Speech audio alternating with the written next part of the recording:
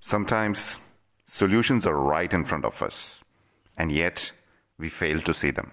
Why? Because we don't understand the solution. Now, that is a problem you don't need. Have you heard about the brand I Can't Believe It's Not Butter? Don't get confused. I Can't Believe It's Not Butter is the brand's name. It's a spread used for flavoring, baking, and cooking. They practically define the solution in the name itself. The only butter we know is Amul, right? Hi, this is Harry, and you're listening to Branding Tactics. I Can't Believe It's Not Butter is a brand under Unilever. Sorry, they used to be under Unilever, now they are owned by Upfield. This product was popular in the European market, especially in France. So the moment you read the name, you understand that it's a butter replacement, right? That quick connect and understanding within seconds is the key factor that will drive the customer to your store. Unilever has 400 brands under them, 2.5 billion customers around the globe. Very successful around the globe, but no ads for detergents beat washing powder Nirma ad, right?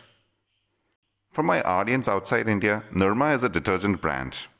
Nirma founder started out mixing detergents in his backyard and selling them door to door on his bicycle. On his bicycle, come on. And the low-priced detergent gave giants like Unilever and Procter & Gamble a run for their money. It is the result of that stupendous ad campaign. Washing powder Nirma. It was so successful that even a decade after it stopped running, we still remember the jingle.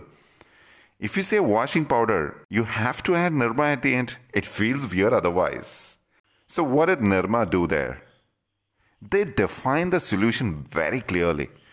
In the early 90s and 2000s, Indians did not call it detergent. We called it washing powder. Nirma. And now we call it Surf. All thanks to the relentless marketing from Unilever.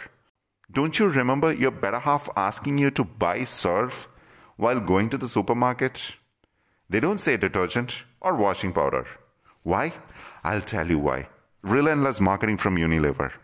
Every time you open a TV, you see an advertisement for Surf Excel, right? Now, do you want another example? I'll give you. Melody chocolate. Do you remember that? Melody itni chocolatey kyun? Translation, why is Melody so chocolatey? Why the heck is Melody so chocolatey? Honestly, I don't know, but it sure did sound mouth-watering when I was a kid. The messaging was spot on. So what am I getting at here? Yes, the success of the ad campaign depends on how quickly a customer can understand the solution. Use the right keywords. No matter how small a business you are, you can give billion-dollar companies a run for their money. Now, more than ever, you just need the right tools. Define, attract, and converse. I have a disclaimer. If you just use any of the number of tactics I tell you, you are probably not going to be successful. All the tactics are not applicable for all the brands, but do have a marketing playbook. Experiment relevant tactics to be a pioneer. Thank you for listening to Branding Tactics. Follow me for more updates. As you see in this episode, rather than just suggesting tactics, I'm trying to give you insights about how and why it works. Keep listening to me until you find the right tactic for you. If you have any doubts, you can reach out to me on any one of the social media platforms out there. I'm Harry Aloysius from Creative Clan.